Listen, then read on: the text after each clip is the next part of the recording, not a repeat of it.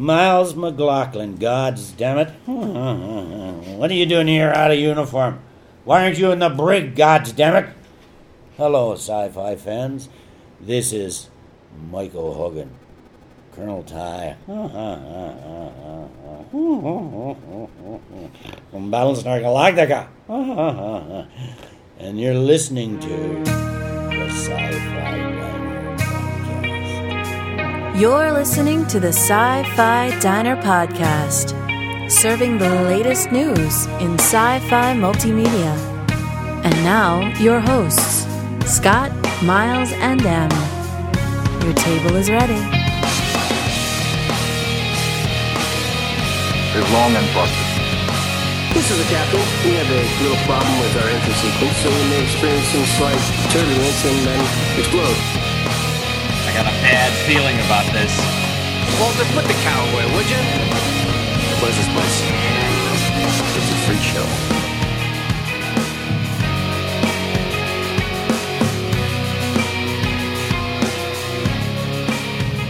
Well, welcome to the Sci-Fi Diner Podcast. This is episode 186. I'm one of your hosts, Scott Herzog. And I'm M. Sierra Garcia. Hello. And Miles P. McLaughlin is not with us tonight due to a real-world obligation, so we know where his priorities lie. But I have grabbed a sock and made a sock puppet, and Yes. that will be Miles P. McLaughlin. That's right. And since M does voiceover work, we're just going to voice over Miles. You know, just does. So, This is Miles. yeah. Hello. How are you, Scott? It's nice to see you. Right. Pay no attention to the argyle along my neck. Right. Yes. So how's HVAC going, Miles? No, I'm just kidding. So anyways, just some news up front here before we get into the menu tonight. In a moment, we'll be bringing Mike from ZCon on, and we're going to be talking to Mike Doherty. Yay! So we'll be talking. I love him. He's not going to be our interview tonight, but we're going to be talking to him kind of as a side thing because he has a really phenomenal campaign that's going on. So we'll talk. He's a great guy. He's doing some awesome, and he's looking for some people to be part of the awesome. And who doesn't want to be awesome? Yeah, I mean, come on. In case you did not see this come across Facebook and everywhere else, we are now a part of the Chronic Riff Network. So joining HG World's a part of that. Did you know that, Em? That's very cool. I'm very excited. Yeah, so we're part of Jonas Drew and a bunch of other podcasts. We kind of joined those ranks. So if you haven't checked out the Chronic Riff Network soiree of podcasts, be sure to do that. So it's very cool. We're in some excellent company. I'm very excited. Yeah. We were a part of the Lifestyle Pod Network, and you know what? They're a great network of podcasts too, but we were like the only genre podcast that I'm aware of that was on that. So I'm very glad to be among other genre and pop media podcasts. So, yeah. And we do have the other thing that's new in our world is we now, if you go to our webpage and haven't been to the sci-fi diner podcast.com website, we now have affiliate lists to Amazon. And so as you're looking to buy your next novel, download or rent your next movie, or I don't know, whatever you buy on Amazon, and consider doing so through the sci-fi diner podcast.com website. And we get, it doesn't cost you anything more, just we get a little kickback from Amazon that helps support the show, the hosting, the URL, and all the other things we kind of pay for to make this possible. So it's kind of neat because that way, if you're going through the site and we're talking about a particular book or a movie or something, bada bing, the link is right there. You can just go and buy it and get it, and you get a little something, we get a little something, and then in the end, we're all big winners. Yeah. In fact, one of the things that I have been doing, at least in the most recent shows, I'm going to try to do it in the listener feedback show and then this show, is the stuff we talk about. I create a little box with all the things that we talked about. And you can just scroll through and say, oh, there it is. I want to check it out. And you can do so. Awesome. So awesome. Got to continue to do that. And again, you help us out. And you can always throw some money in the tip jar. You know, we're a diner, we get tip, but whatever. This is another way to make it tangible for you as well. Beyond what we're giving. Yeah. And here's tonight's menu.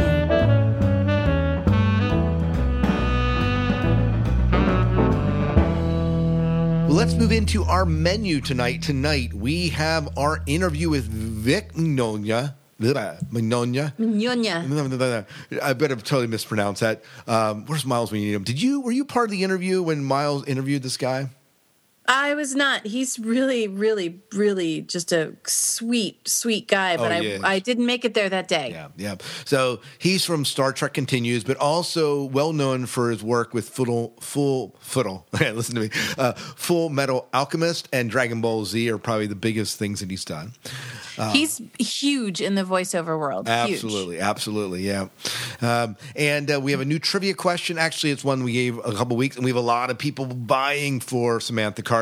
I know. So we have a lot of people. Are we picking someone tonight? No. They have another 2 weeks to answer this question, or another week. So I believe it's the 15th is when October 15th. Your entries must be in by that date. We'll share that with you.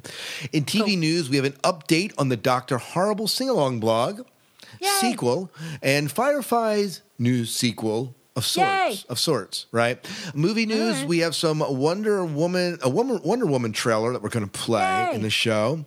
It's not really a trailer, but we'll get to that. Batman and Superman movie just might have Wonder Woman. We'll talk about that rumor.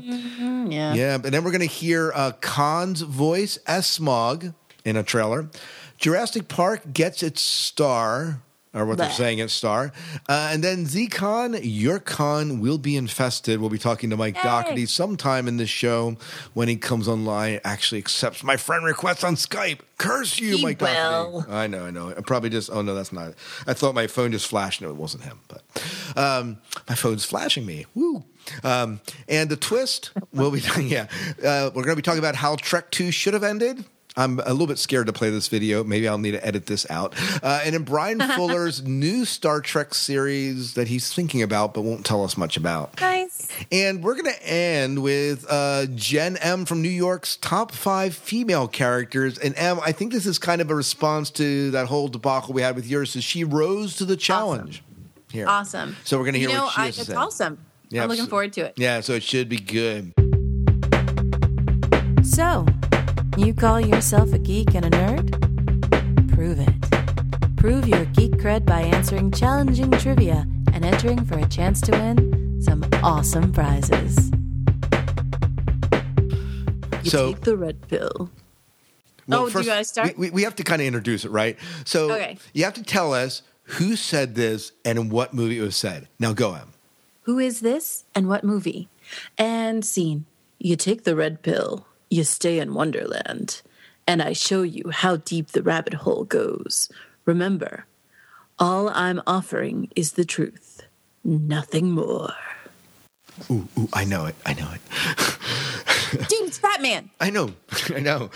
Code word is quantum torpedo, and if you answer this correctly, your name will get put in the hat. Yes, and we will be drawing for a Amanda Tapping signed print, signed photograph of her, and so it's something that you definitely want to check out. If you haven't done so, check out the interview we did with her in episode 185. Tons of people loved that. We had tons of downloads on the Amanda Tapping. Oh my God, she is Dreamy McDreamerson, adorbs. Yep. Well, let's move into our first promo tonight. Our first promo is from the guys at the Weekly Podioplex. I'm going to be honest, I haven't taken the time to check out this guy's podcast, but we got a promo from them. They're a part of the Chronic Riff Network. And cool. Have you listened to their podcast before, Em? I have not. I've actually, now that we're on the Chronic. Yeah.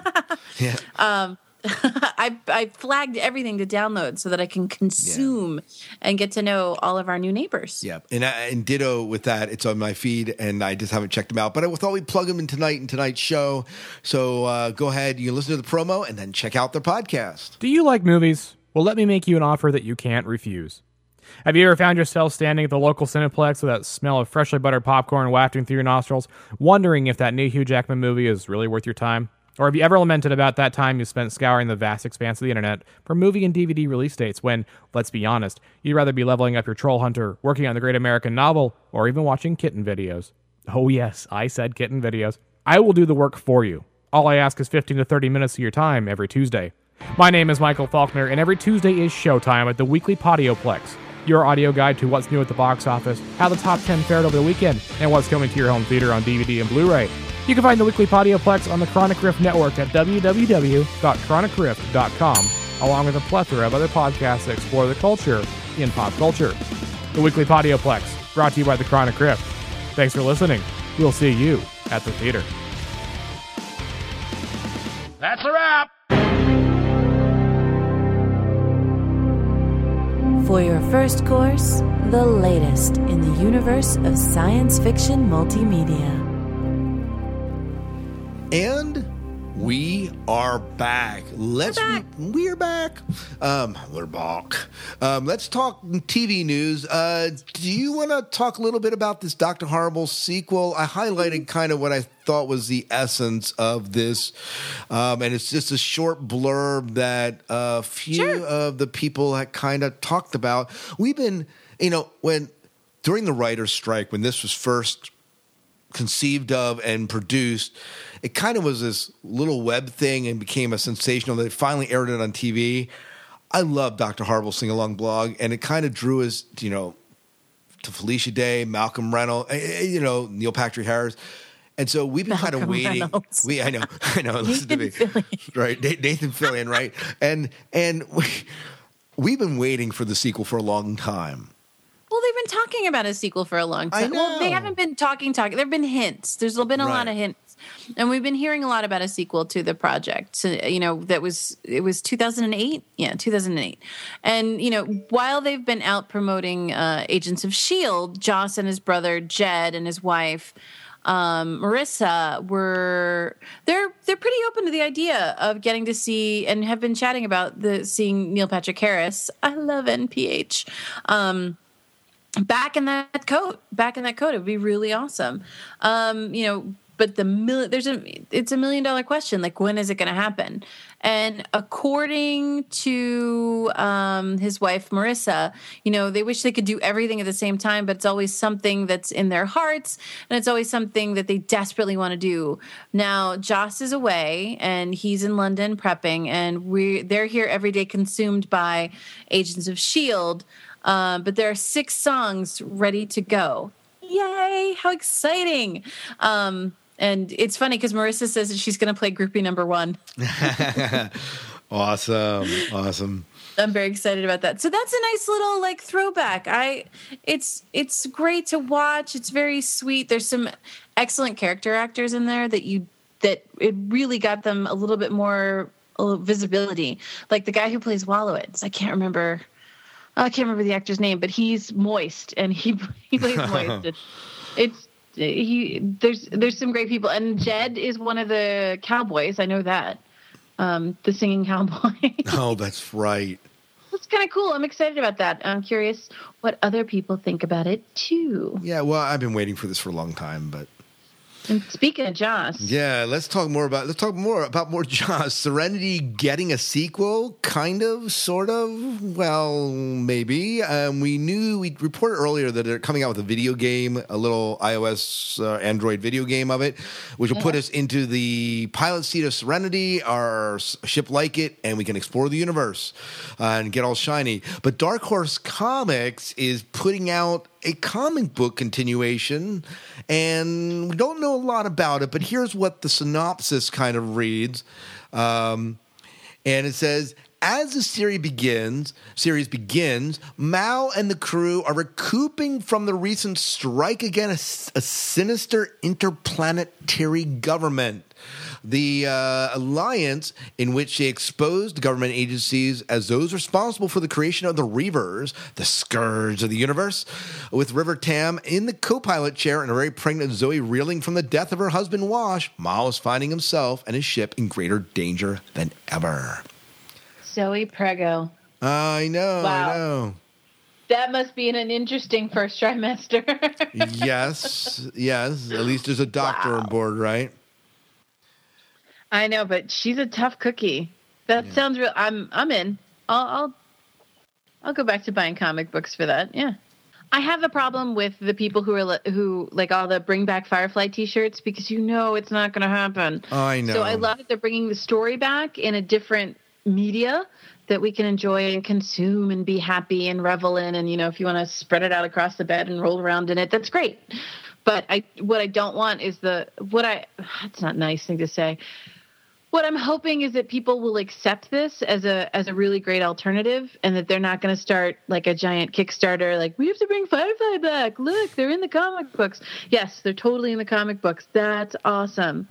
But it's, like I said before, if you're going to bring it back to television, it needs to be a new iteration. Maybe it's Zoe's kid, or maybe it's another ship, or maybe, I don't know. There's room for something there in that universe. It's huge and cool. I mean, space pioneers. Who wouldn't love? I'm into this. I'm kind of past Serenity. I would love to see some incarnation of the universe back.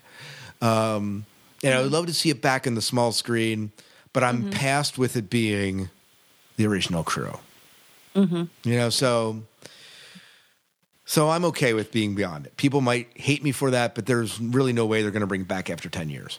So right. Yeah. I mean, Wash is my favorite.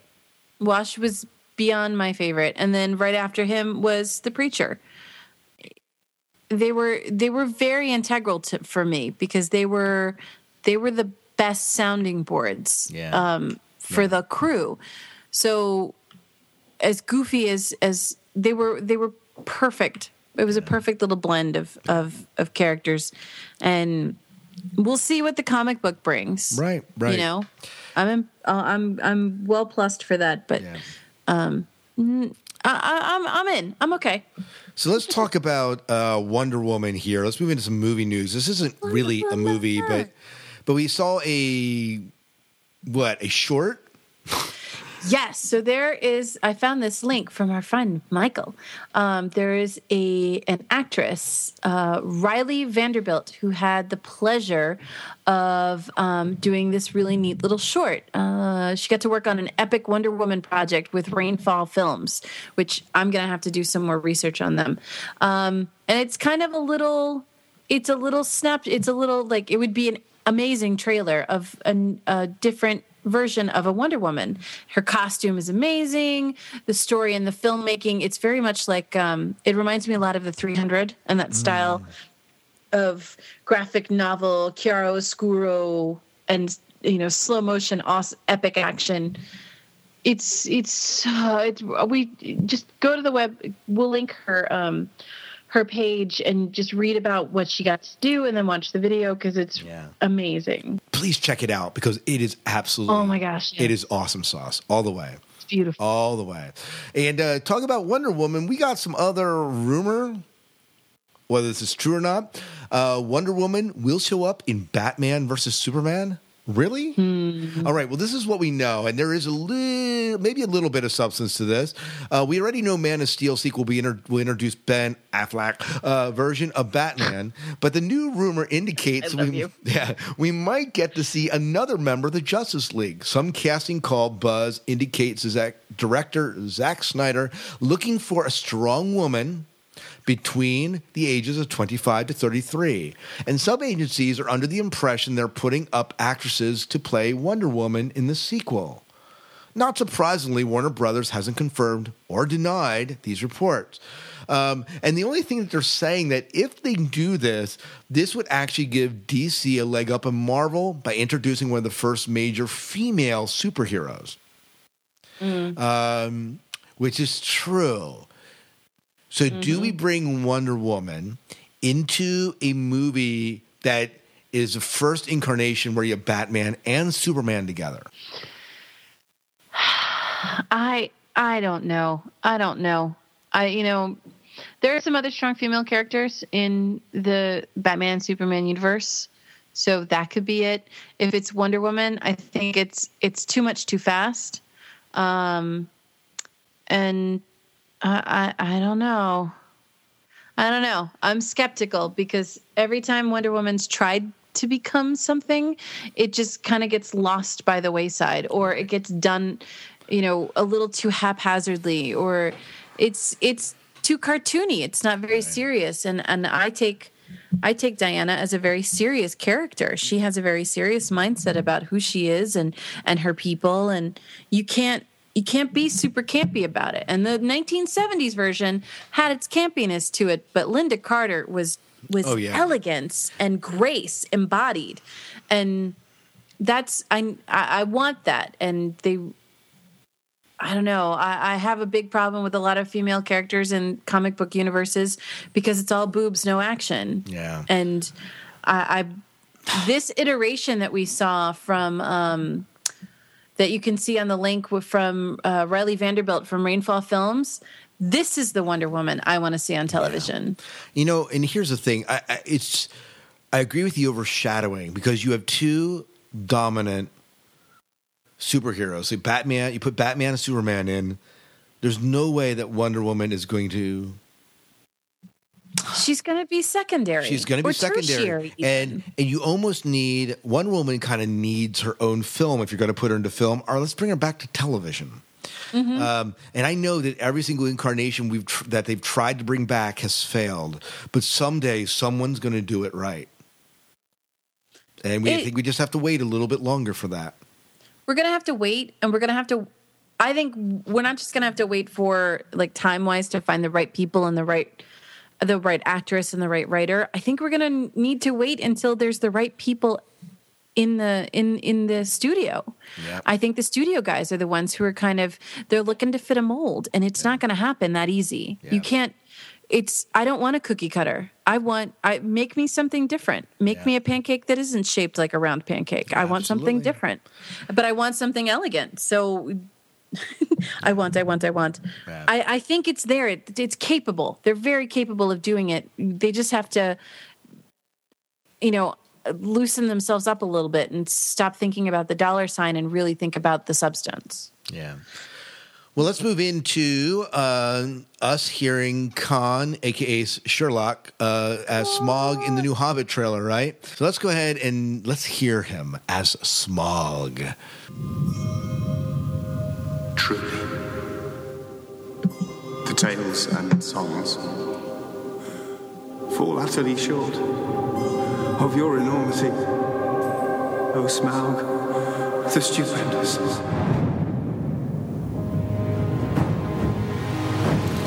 We are the dwarves of Erebor.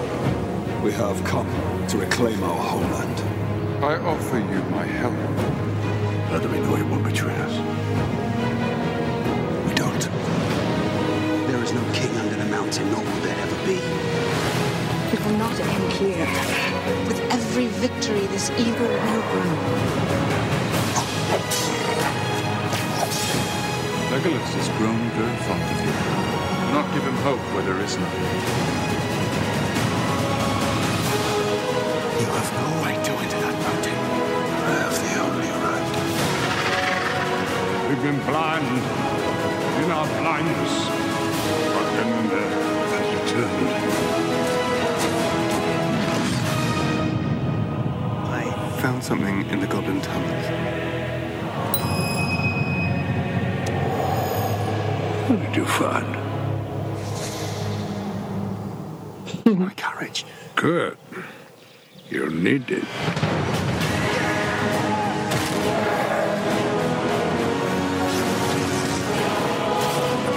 Dragonfire and ruin. That is what you will bring upon us. He cannot see beyond his own desire.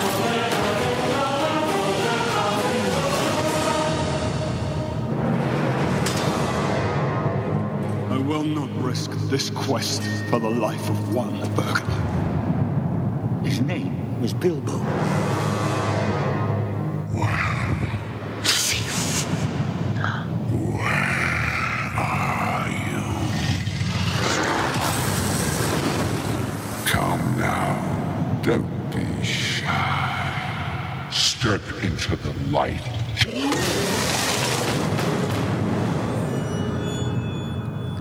Wow. Yeah. So,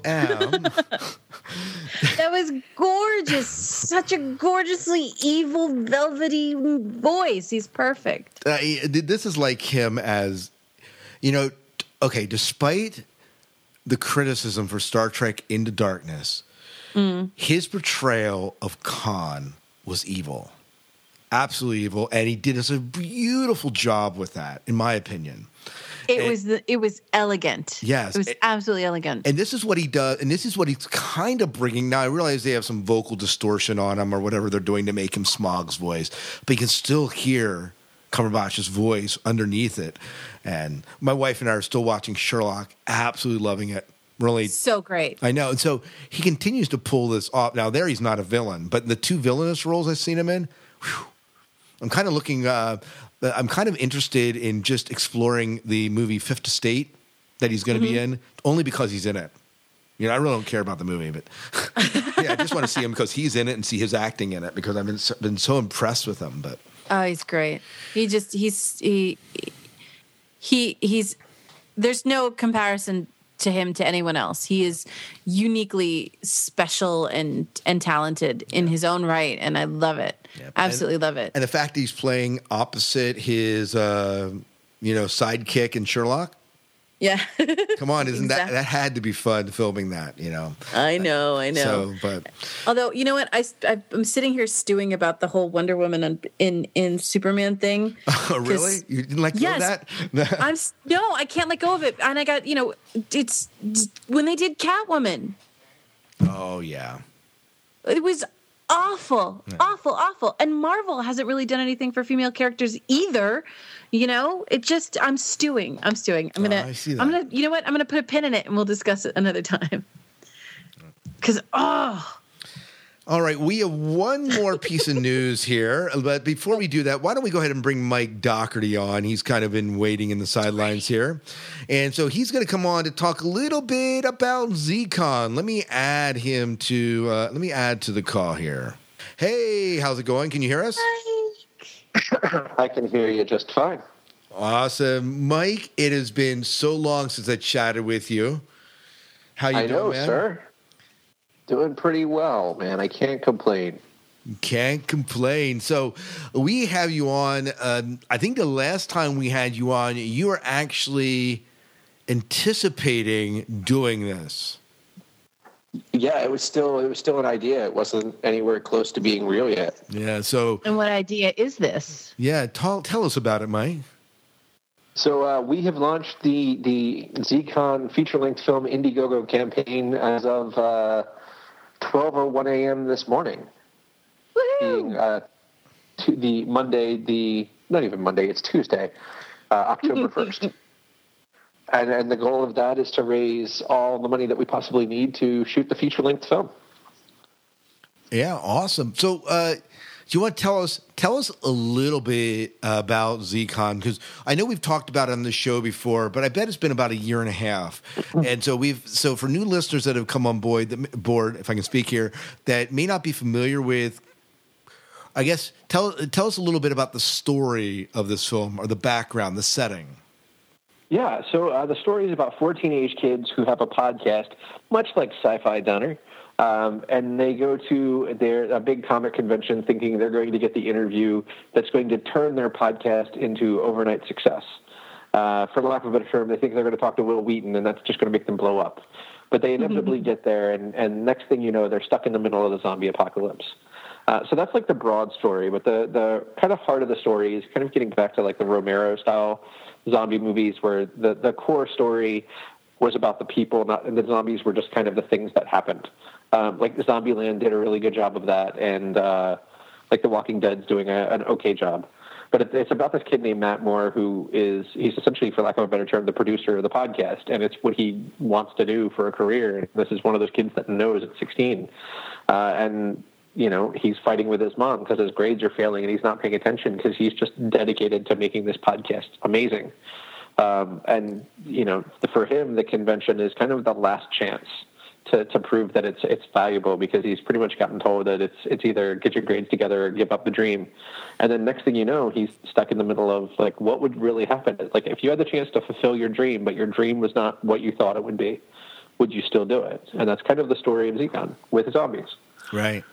Well, and you have that little teaser up at the actual page, which we're going to link to in the show notes here. But there's a little teaser of all these news reporters reporting, and he's like the only link to the outside world. Yeah, I mean, it's really interesting. I sat in a panel with the CDC at Dragon Con, and they were talking that they were trying to still figure this out. Like, they got awareness of like different diseases and the how far it's traveling far faster just using Twitter and Facebook than they ever did in the olden age. So the social media is now becoming the go-to way for kind of like disaster emergencies. Yeah, and just communicating. Yeah, well, and they've just done a beautiful job of kind of playing into this whole zombie craze, because they do this like at Halloween, don't they? Zombify their site or do whatever they do with it. Oh, yeah. They also have the Zombie 101 section. So I think it's like cdc.org/zombies. It may be wrong. But you could download like the, disaster preparedness program that you need. And it's basic stuff that you need to be prepared anyway. They just kind of wrap it in a nice zombie story. Right.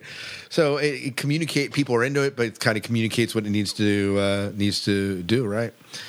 Exactly. Yeah. So, Em, you've kind of come on board with this crew.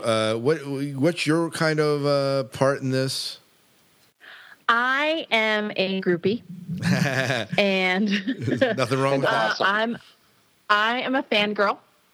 And I met Mike last year at a con and just really loved what he was doing and got to know what Big Damn Films does. And I had just missed the opportunity to be a part of the crowdfunding for the preview that's on the Indiegogo site. And as soon as I saw the first, I saw him again this summer, and Mike was, do you want to see a sneak peek? Heck yeah, I want to see a sneak peek. Bring it.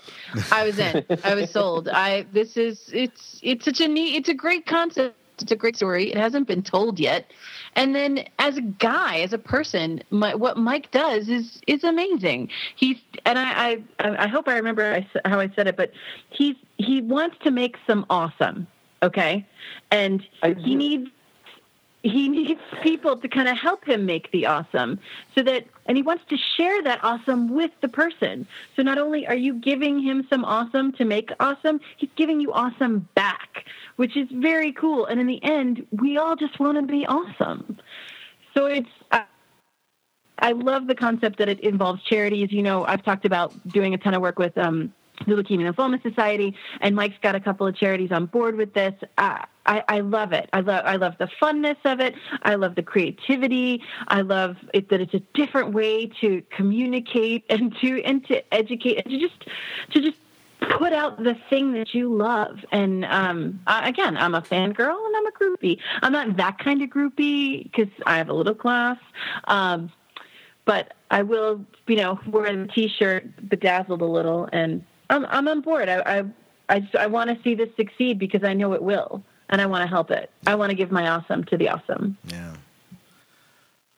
Yeah. So, Mike, do you want to tell us a little bit about some of the charities that you guys are raising funds for? Because this is not. I mean, it is it's not Kickstarter. The Indiegogo campaign is, again, to help make the movie, but ultimately the larger goal is how can we help support the charities that Big Damn Films kind of supports? Well, the charities that we have is that we have the American Red Cross, Kids Need to Read, and we're currently looking out there to see if there's a third charity to fill a spot. And then we have a very small amount that is actually getting set aside for our own nonprofit, which is Big Damn Films, which is a 501c3. And the reason for that is we learned a very valuable lesson on Broncos Redemption. It was very successful, but towards the end of the campaign, a lot of the things that made it successful and allowed it to sustain were really coming out of the pockets of myself and other volunteers. So really, the small amount that we're setting aside for Big Damn Films is just to make sure that we can cover cost of DVDs, make sure that we can cover cost of production, make sure we can afford to go to conventions and bring some of the actors there instead of having to ask them to pay for their own way, which is really kind of a crappy thing to do. I didn't like doing it last time. I don't like doing it now. So we're really just trying to make it sustainable. Right. But we chose, just like with Browncoats, we try to choose charities that are in line with the story in some way. The American Red Cross is at every convention that's kind of large, and they do blood drives, and it's zombies. Right. So, of course, the American Red Cross, because they don't just do blood work. They do disaster relief. We have in the proof of concept that you can see on the Indiegogo page, there is a disaster relief preparedness van that's there, and the Red Cross are in the background doing what they do best, kind of taking care of people that have been injured. And that van had just been the night before at a 4-alarm fire in D.C., like helping the family of that fire.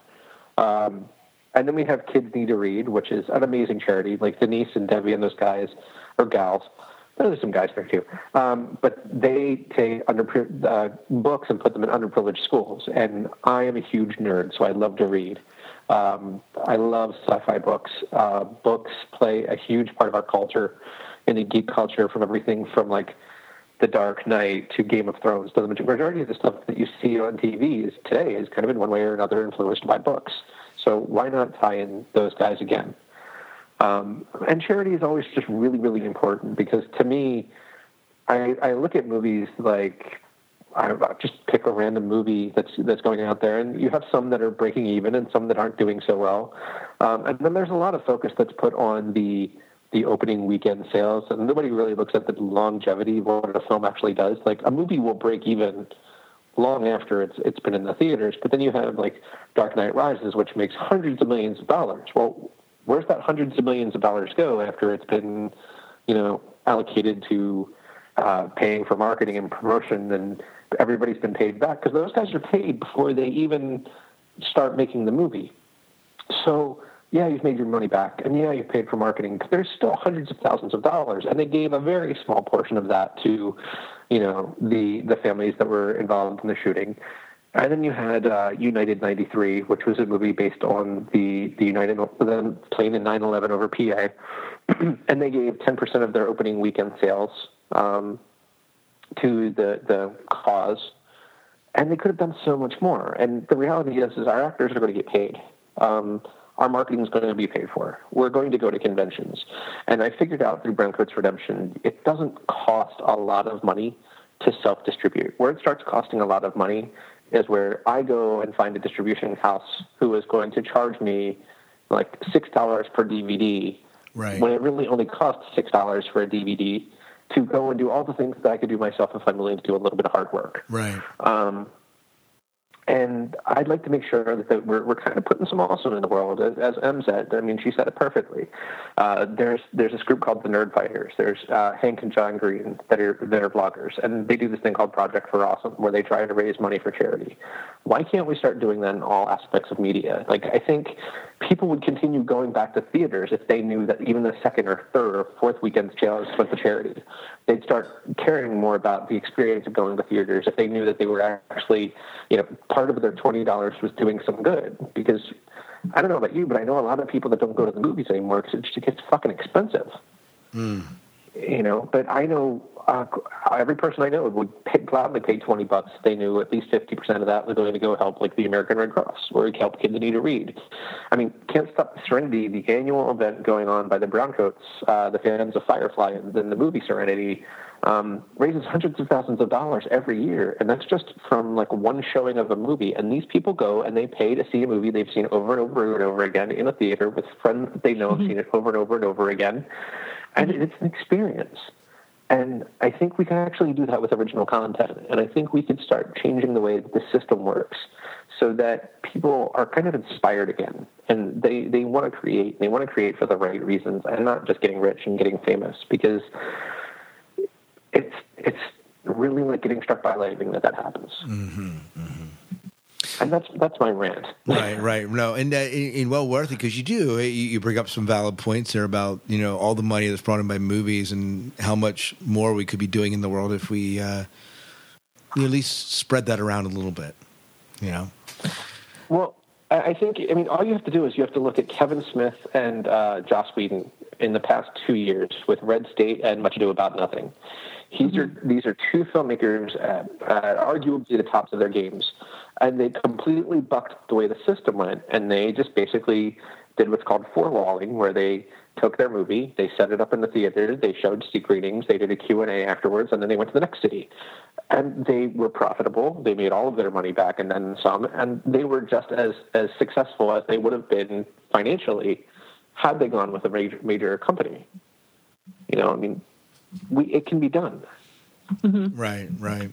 So Take me, Mike, just a little bit from so Browncoat's Redemption to Z-Con. As a filmmaker and director, beyond the charity, which is absolutely wonderful, and beyond the fact that the concepts are different and distribution, you learned a lot about that. What else has been like maybe some of the essential things that you learned through the process that you're looking at kind of exploring as you push out Z-Con here?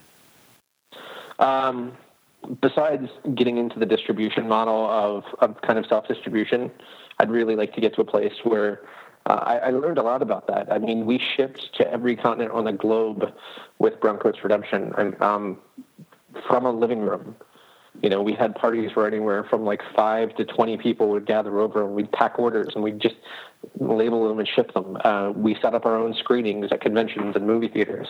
The post-production is really, like, I'm really getting into the minutiae of details. Like, I've produced a couple other people's movies. I've helped with the crowdfunding for other people's, because we were doing crowdfunding for Browncoat's Redemption before Kickstarter actually started. Like, we started in 2008, Kickstarter launched in 2009, and we unwittingly didn't know that we were doing exactly what Kickstarter was set up to do. We just kind of did it by chance.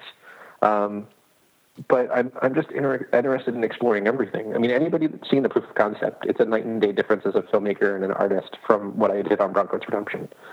And that's only because I think the most important thing that anybody could do is get people that are smarter than them, you know, nearby and helping. So, you know, I have Em, who's awesome. She's far more awesome at being awesome than I am. So, you know, she's my ambassador of awesome. Aww.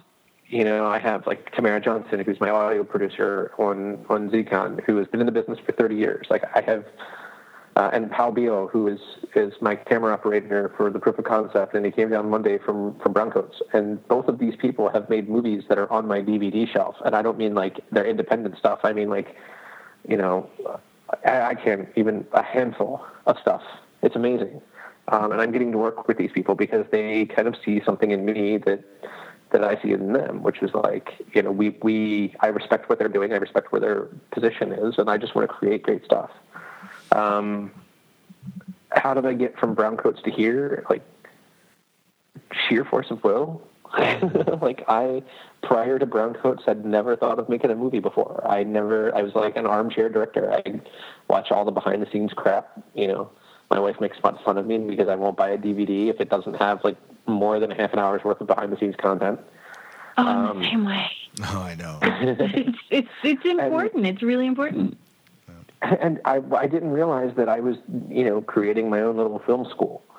And then I just kind of got lucky and fell into the thing that I think I was meant to do for the rest of my life, whether it's directing or writing or producing or marketing. I mean, that's the thing I love about filmmaking is it gets to do a little bit of everything I love to do.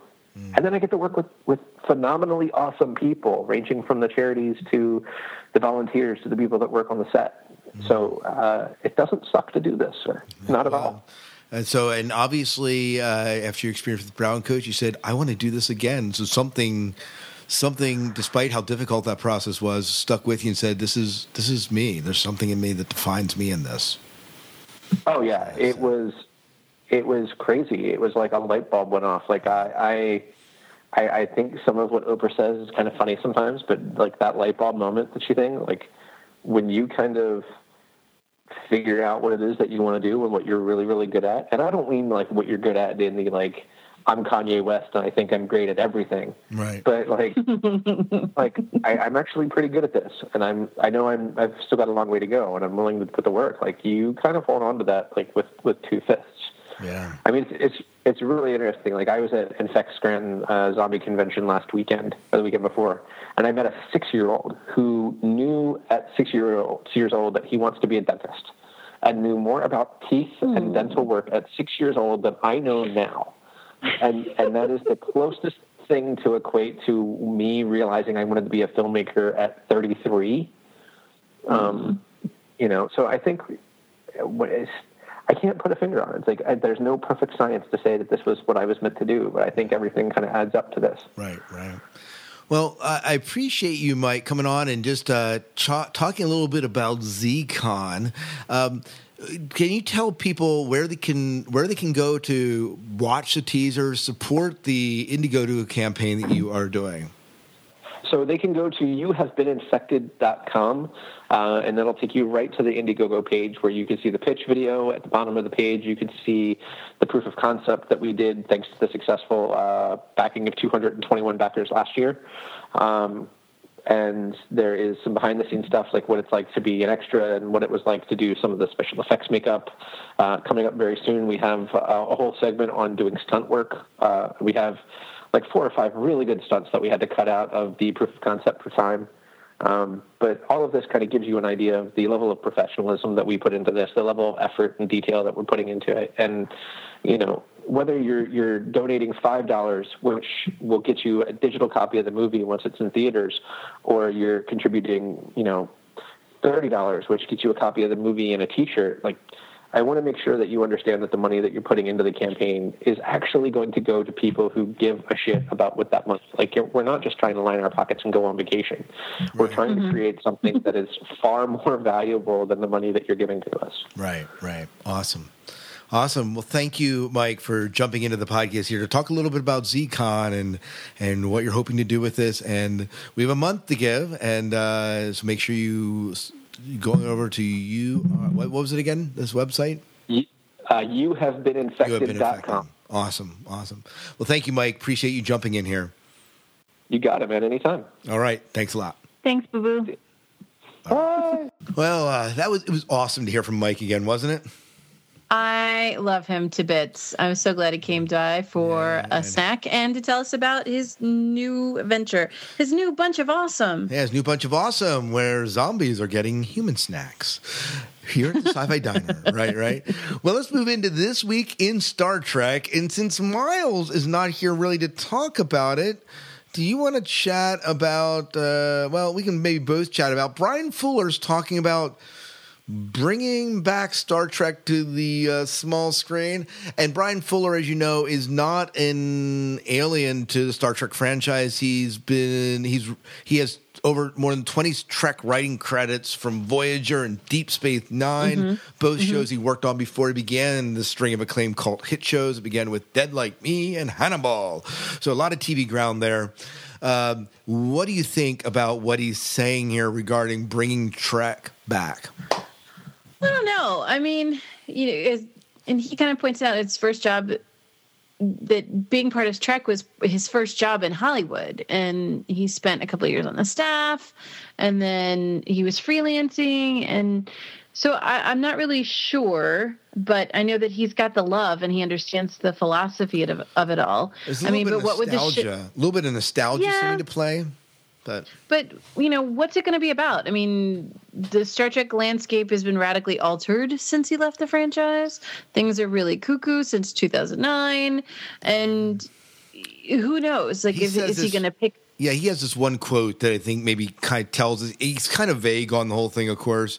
But he said, I think there's something very exciting about the new J.J. Abrams verse. And there's also a kind of interesting reinvention, he said. How would the next generation evolve from that? Where would that be? What would go? Where would that go? But there's also Star Trek is such a big universe, and there are so many places to go with it. I have a very specific idea I would love to do. We'll see if we get that opportunity.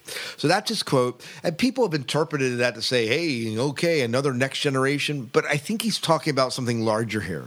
I think so too. DS9 had a great launching pad for we got more in depth with the races. It wasn't just, the species of the week. We really got to know certain species, and that was intriguing and satisfying. So I hope he takes a little bit from everything. And Voyager was species of the week and getting to know the different species a little bit deeper. Yeah. Although I'm a little Borged out. I could live without the Borg. Yeah, well... unless we get, really, proto-Borg. Right. Right. Yeah, I don't know. We'll see what happens, see if it pans out. They've been talking about bringing Trek to the small screen so many years that sometime it's probably going to happen. But I don't think it's going to happen anytime soon.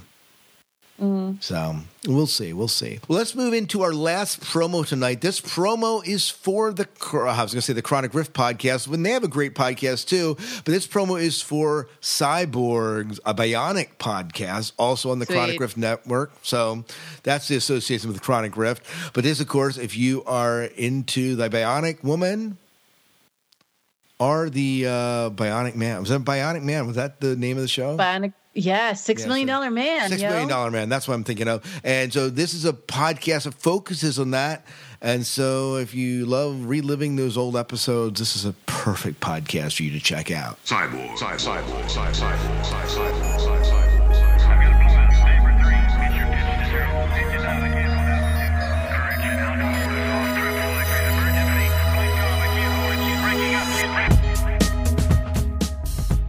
Two longtime fans of two Bionic shows discuss an episode in detail every 2 weeks with one guest host.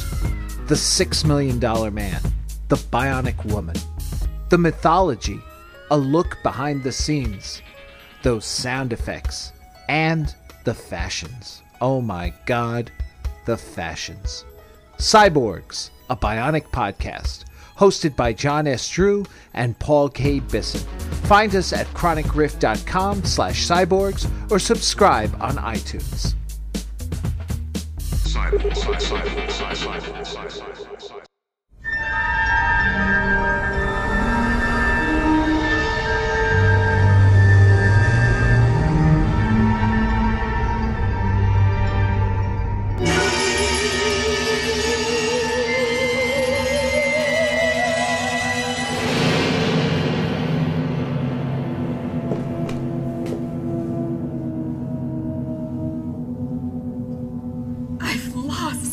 Captain, I've lost to James Kirk.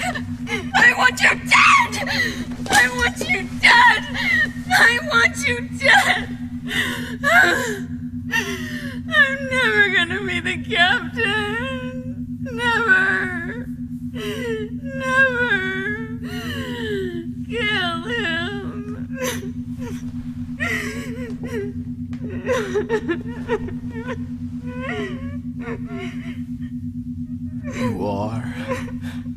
You are as I loved you. Kill him. Can you do anything for her? I'd like to take care of her. Of course. Come with me.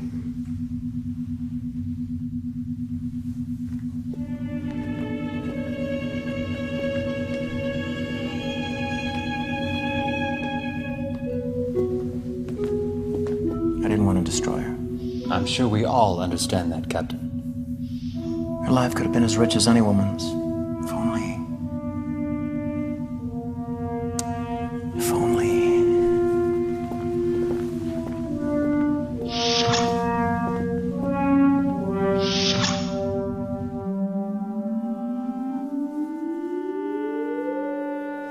She must have really loved you once, sir.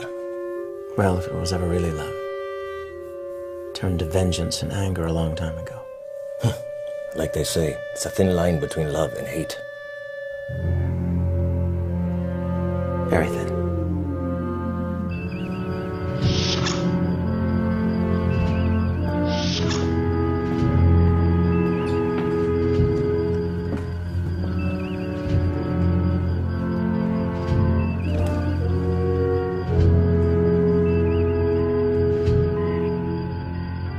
Cease to be struck by what passion and emotions drive humans to, what they cause you to become. Yes. Sometimes I almost envy you, Mr. Spock. Almost.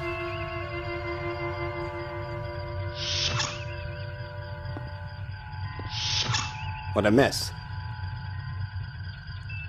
Is that a smile I see on your face, Mr. Spock?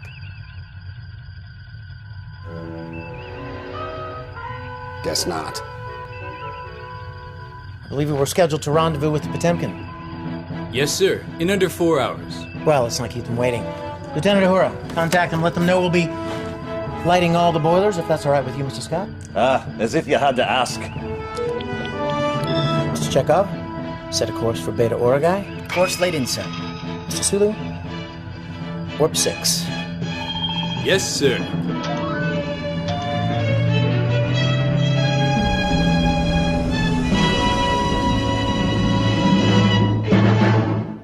Well, we're back. We are about to share a shore leave, was it 35, interview that you were not a part of, but had a chance to meet Vic, right?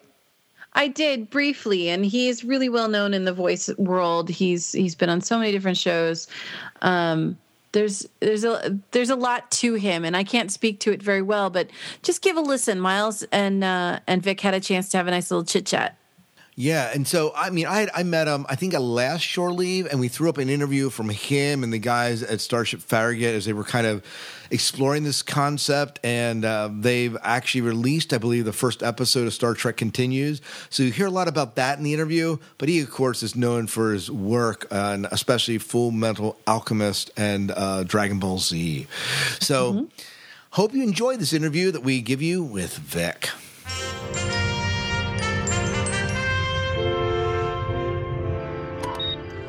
All night duty personnel, report status for shift change. Why do I keep volunteering for night shift?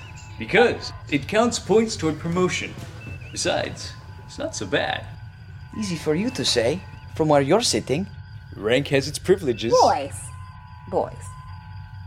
Is it comfortable? Because it looks comfortable. Why don't you find out for yourself? You must be joking.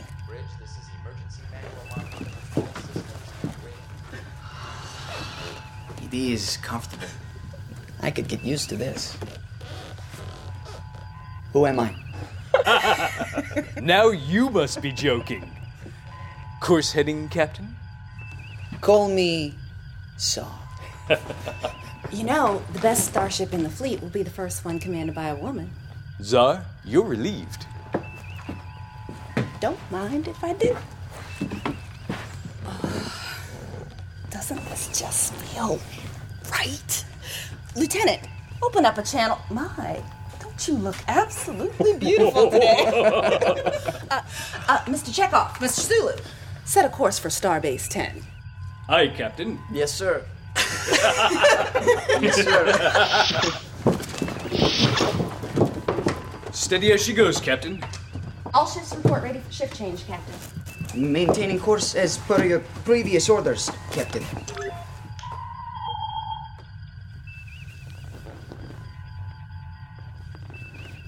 Would you come here a minute, please, Lieutenant?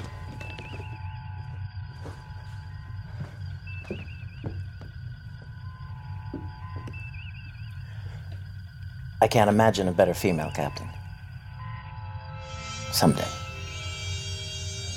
If I know anything, I know you have what it takes to command. And so do you. And you. Your ships will have the finest captains in the fleet because I've got the finest crew in the fleet.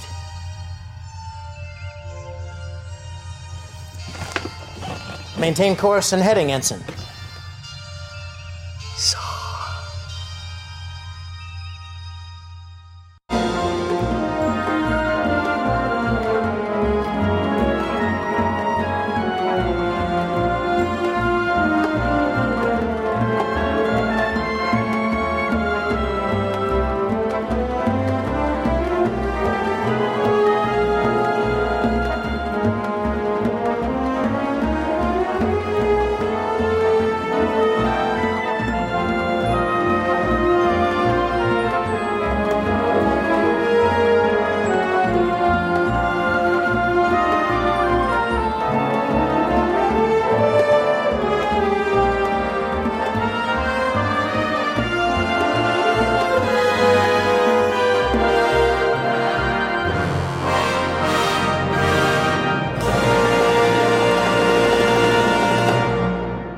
Ladies and gentlemen, we're at Shore Leave 35. We're hanging out with Vic Mignogna from Star Trek Continues. We had the pleasure last year to be talking with him about Star Trek Continues, and well, now their first episode, Pilgrim of Eternity, has debuted, and I plan on spoiling it. So if you haven't seen Pilgrim of Eternity yet, stop listening to this interview. Go watch it now. It's great. It's fantastic. Mr. Mignogna, welcome and thank you for taking time to talk to us. First of all, just call me Vic. Vic. Because my last name is way too complicated, and we're friends anyway. So it's great to see you again. It's great to see you. So much. Oh, my pleasure. And I've seen lots of other Star Trek fan films. Many of them are good and enjoyable. Can enjoy it for what it is. I can watch a fan film and judge it on its own merits, but when I've seen Pilgrim of Eternity, I gotta say it's probably the best independent effort on any Star Trek fan film I've ever seen before. Thank you. I appreciate that. And to be honest with you, I don't think that's by accident. Mm-hmm. We've put together a team of extremely talented, competent, skilled professionals who just happen to be Star Trek fans. And I think that was something that we set out to do from the very beginning.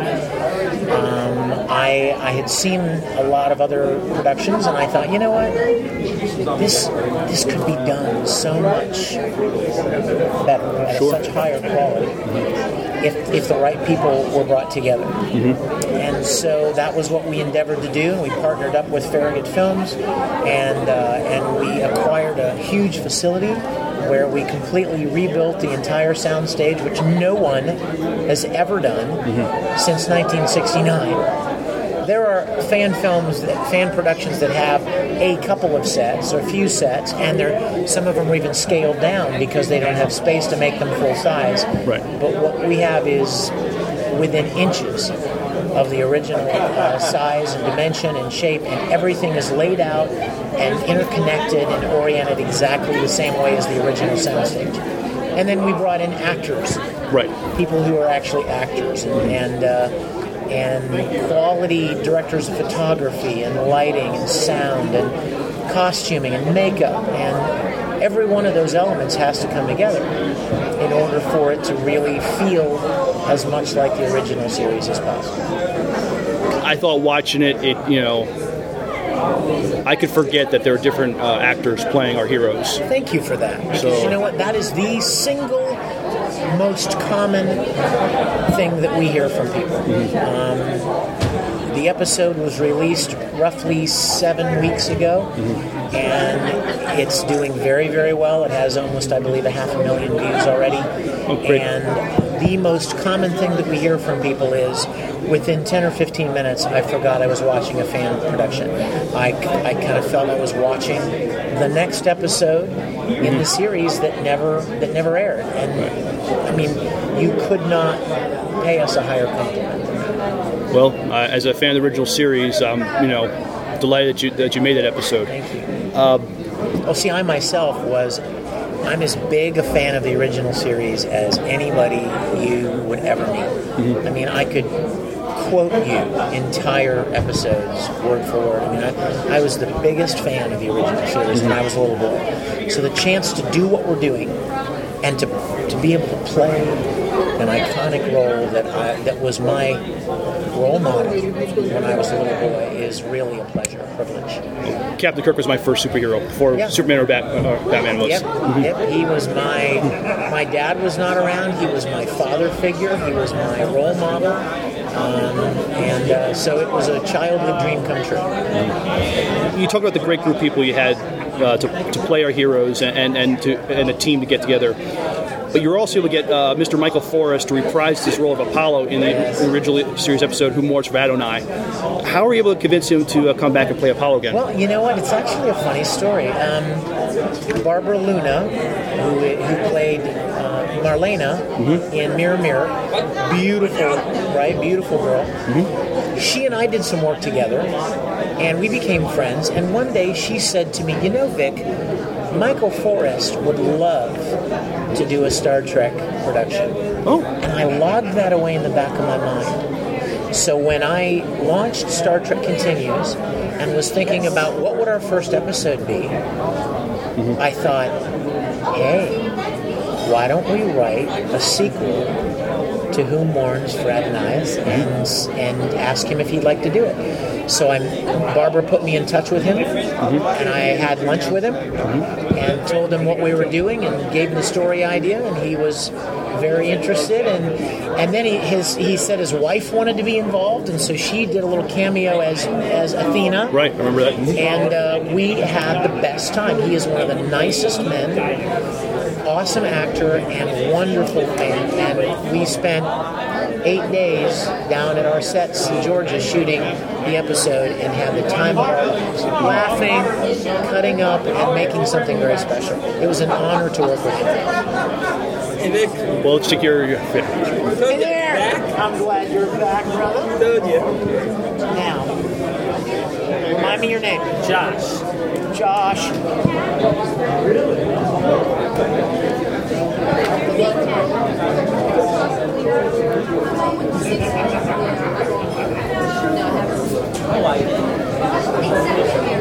Rolly time. Thank you, Josh. It's my pleasure, man. Thank you.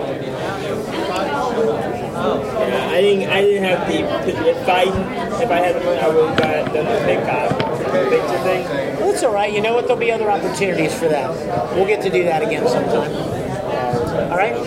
What video games did you voice in? Oh, dude. Dozens and dozens and dozens. IMDb is your friend. Yeah, Soul Calibur, Disgaea, Persona, Persona 3, yeah, nice. Junpei, gosh, all the DBZ stuff, all the Bleach stuff, all the Naruto stuff, all the Fullmetal stuff, Final Fantasy, Kingdom Hearts. Who'd you voice in the Naruto? Obito and Nagato. Oh my god. Nice. Yeah. Obito was funny though. Yeah, I liked him a lot. My favorite characters in Naruto were Naruto and Sakura. Yes. Those two were my favorites out of them all. Very cool. Well, actually add Hinata in there too. So, thank you. Thank you, Josh. Look forward to seeing you again, man. Thanks. Yeah. Where is the Okay. Keep going. You also had, what I understand, 11th hour cast change. Our favorite country doctor, Leonard McCoy. You really get Dr. Star Trek himself to join you. Can you please tell us how you got Larry Nemeczek to... Well, again, another interesting story. I had decided, again, as I said, I had decided from the very beginning that I was going to cast actors. They are going to be people who are able to communicate the emotional depths and the highs and lows of the story. You probably would agree with me that one of the areas that most fan films fall short is in the acting. Yes. A lot of times they're just kind of hard to watch. Right. They're well-meaning fans. Of course, they're fans, Yeah. and they're fulfilling their dream, and they're having a great time, and that's awesome. Yeah. But I wanted to take it a step further. Sure. I've spent my life acting, so I wanted to be able to tell those deeper stories. Right. So I originally had cast a good friend of mine named Chuck Huber, who is an amazing actor and a well-known voice actor, to play Dr. McCoy. And he played McCoy for the vignettes that we did. Right. About a month before we were supposed to shoot the episode, Chuck had some issues, some challenges, and some things came up in his life that required me to make some tough decisions. Ironically, months earlier, Larry Nemeczek had contacted me and said, "What you're doing looks really amazing. I wish I would have known about it. I would have loved to have auditioned for McCoy." Right. And he even said, I loved McCoy the way you loved. Yeah, he's a huge Dr. McCoy fan. And so I contacted him and I said, there's only a month before the episode, Larry, but are you interested and willing to do this? And he said, I would love to do it. It would be a dream come true. So he stepped in at the last minute and took over as McCoy. Awesome. I thought you did a fantastic job. I love that you gave the antagonist from Who Mourns It for Adonai a chance at redemption.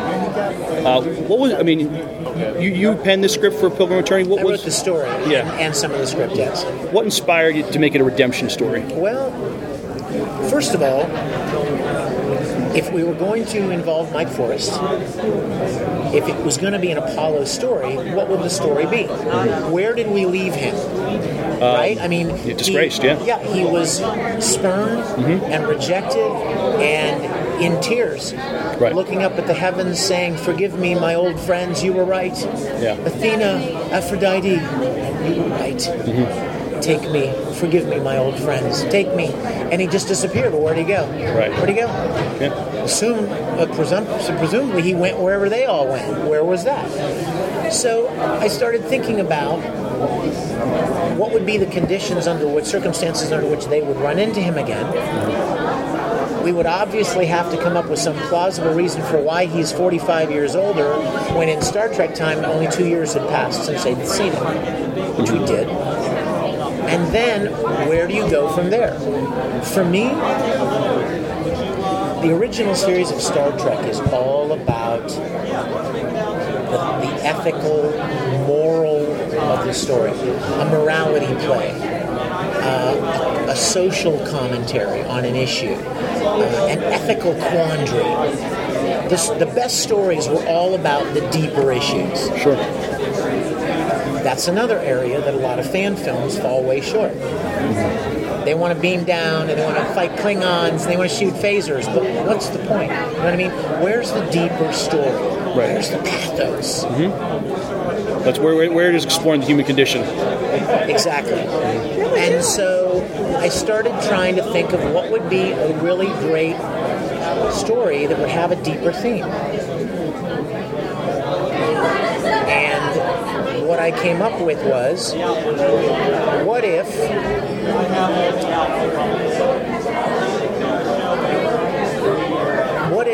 Apollo is determined not to try to make people worship him anymore. He just wants to live in peace with other humans. He doesn't want to die alone. So there's a commentary on the nature of addiction. Whether or not people are capable of changing deep addiction behaviors just by force of will. Right. A lot of people can't. You have AA and you have programs to help people who cannot by themselves just pull themselves up by their bootstraps and decide to do something different. The challenges and the addictions are way too deep. But even bigger than that was the concept of what if we created a situation where Apollo is able to gain life energy from self-sacrifice as opposed to worship? What if by doing for others and sacrificing for others, he actually enriches his own life energy? And as soon as I thought of that, I'm like, that is a Star Trek concept. And you can flip it young again. The concept of self-sacrifice as life energy, that's a Star Trek concept. And so that became the driving theme of the story. Again, I thought Pilgrim Returning explored the human condition fantastic, and given Apollo a chance to redeem himself. And you know what? I think maybe that is the phrase that I used with Mike Forrest that sold him. I said, you know what this is, Mike? It's an Apollo redemption story. And he went, ooh, I like that. So, is there a timetable and expect maybe another next Star Trek Continues episode? We are planning to shoot our next episode in late October this year. I would love to think, and I do I realistically believe that we could shoot at least 2 episodes, maybe even 3 episodes a year, if we have 2 things. 1, the money, and 2, a good story. Because I'm committed to that. I do not want to tell stories that are lame, kind of fan servicey stories just for the sake of doing it. Right. And I do believe that we've set the bar pretty high with Pilgrim Returning. So the challenge now is to find stories that have that same power and that same depth and that same pathos and resonate with people in the same way. No small task. Sure. That's not easy. You'd be surprised. We started asking people about it, and we started asking for people to submit ideas, and we got a lot of ideas, and the vast majority of them, they were fan service. They were fan films. Right. They didn't have that depth, that deeper meaning that I think is what made Star Trek so special. Sure. Captain Kirk beams down to the planet and he fights the Klingons. Okay, what's the point? Mr. Spock gets kidnapped by Romulans. Okay, what's the point? Sure. You know what I mean? What's the deeper purpose? What are we telling here? What are we addressing here?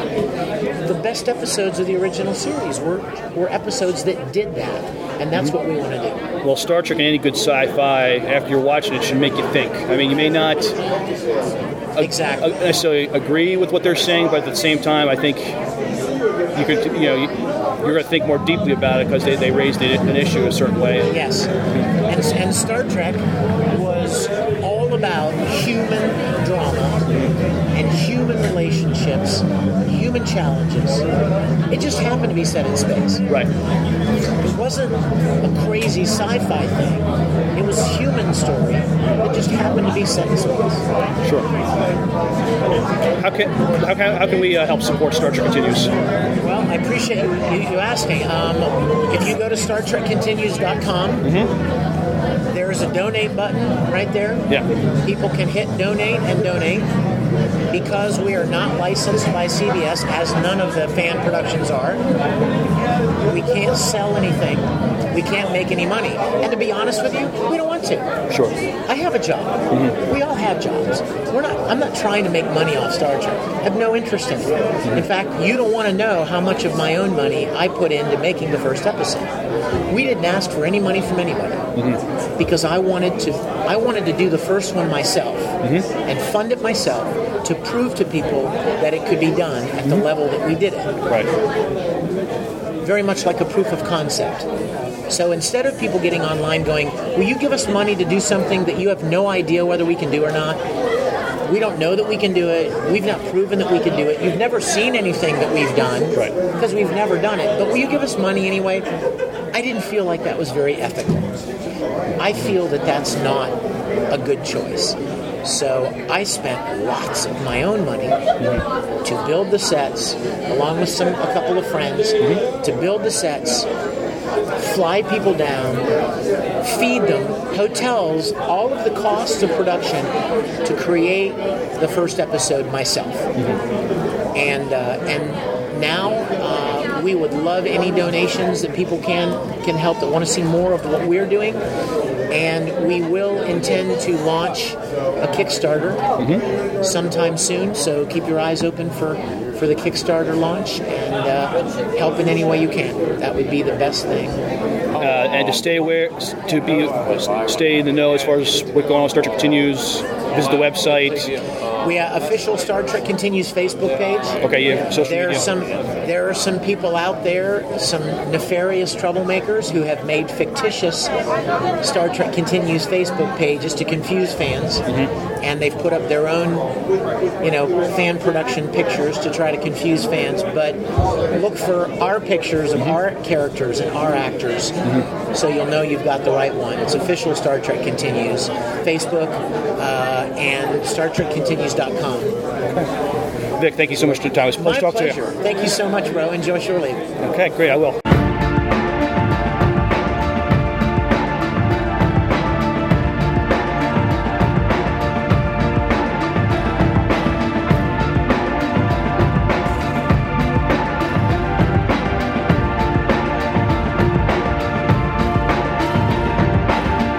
Now who's ready for dessert? The Sci-Fi 5 and 5, where we bring you the top 5, the worst 5 of anything in science fiction or fantasy, in 5 minutes or less.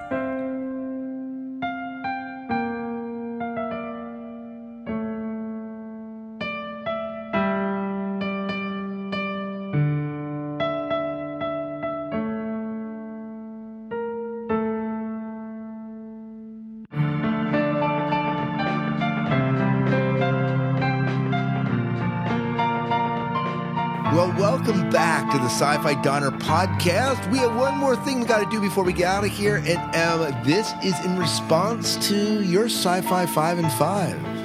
Oh, awesome. So let's go back. Give us the premise for the Sci-Fi 5 and 5 that kind of stirred up some controversy. So I did a little research, and I did my Sci-Fi 5 and 5 of my favorite women in the sci-fi genre.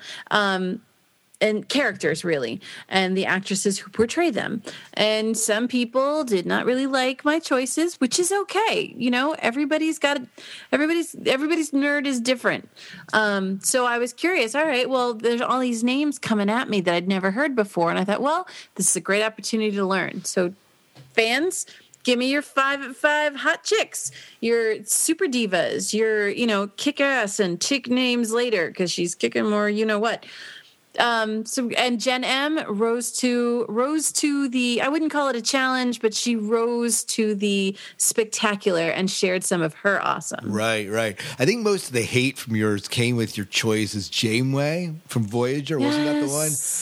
I know. She didn't bother me as I liked your list. I'm not sure if, I haven't thought about the strong female characters that I would have put there.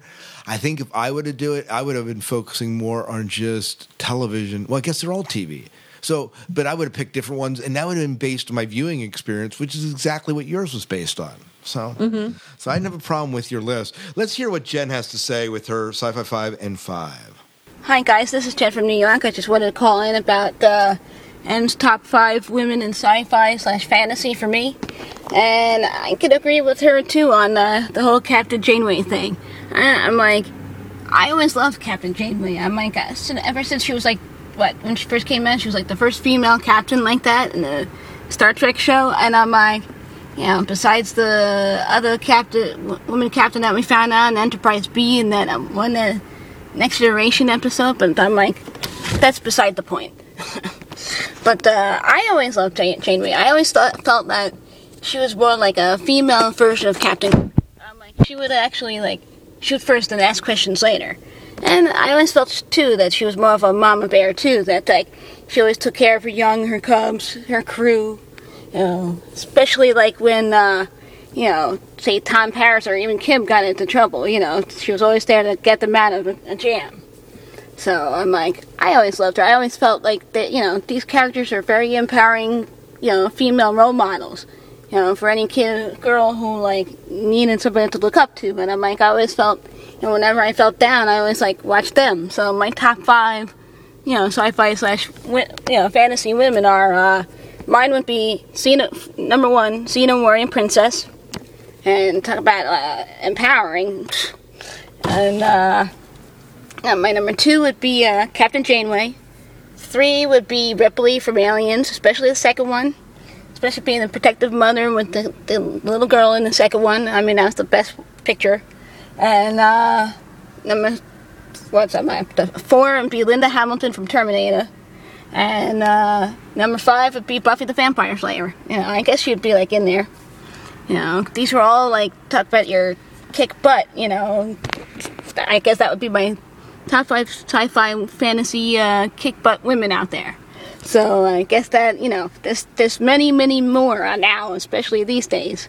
I wish I could do a top 10, but I narrowed it down to 5 for you. Jen, thank you so much for giving us your Sci-Fi 5 and 5. It's awesome. Yes. That's what we're looking for. Come up with your own list if you don't like our list, or if you have a different list. It doesn't have to be that you're hating on our list, but you just have some different female characters that are strong characters. And we often have done lists of female characters. I think the other thing would be interesting is how would you define the top male characters, and where would you draw a line? How would you fit that? There's a lot of them. Right. So where would you who's a role model? Who's not? So we do look at role models or villains, or what are you looking at there? Who would you trust $1 million with? Exactly. Vader, definitely. Why don't you talk a little bit? What do you think of Jen's list here? I like Jen's list. She's got some great ones in there. And over the summer, I consumed all of Buffy. And had I heard it before I watched it, I would have said, "Oh, okay, Buffy, I get it." And I've seen Buffy, And I do appreciate, if I put myself back at the time it was given, it was on TV, it fit, and it does. She is a really fun, strong character. There were a lot of moments where I was just like, really? Could you just pull your head out of your cleavage and just, well, she didn't have much cleavage. Could you pull your head out of your butt and just realize this, that, and the other thing? But then I remember, okay, she's a teenager, and she's got all this great power put upon her that she just can't handle right now. So I agree with it 100%. And then Ripley, definitely. Yeah, very cool. I wouldn't put Buffy in my top 5, but I acknowledge that she is quite awesome. Yeah, definitely. If I did it, Ripley would definitely be in the top 5. And I'm not sure that Buffy would make it, but Buffy's certainly a strong female character, and you're looking at probably closer to identifying with young teens and teens.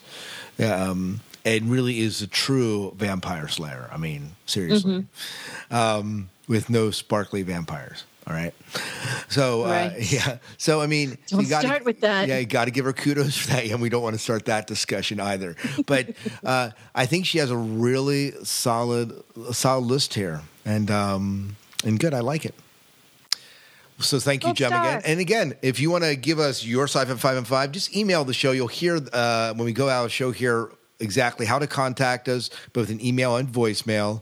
And we would love to have you share your own Sci-Fi 5 and 5. And, you set the parameters of it. Doesn't have to be the top female characters. It could be, again, the top most ethical sci-fi male role models. I don't know. Whatever you want to do. Yeah, whatever. Are you snoring? You just snored when I did that. No. Made me laugh. So, but I'm congested. Yeah. I'm sick and I'm dying.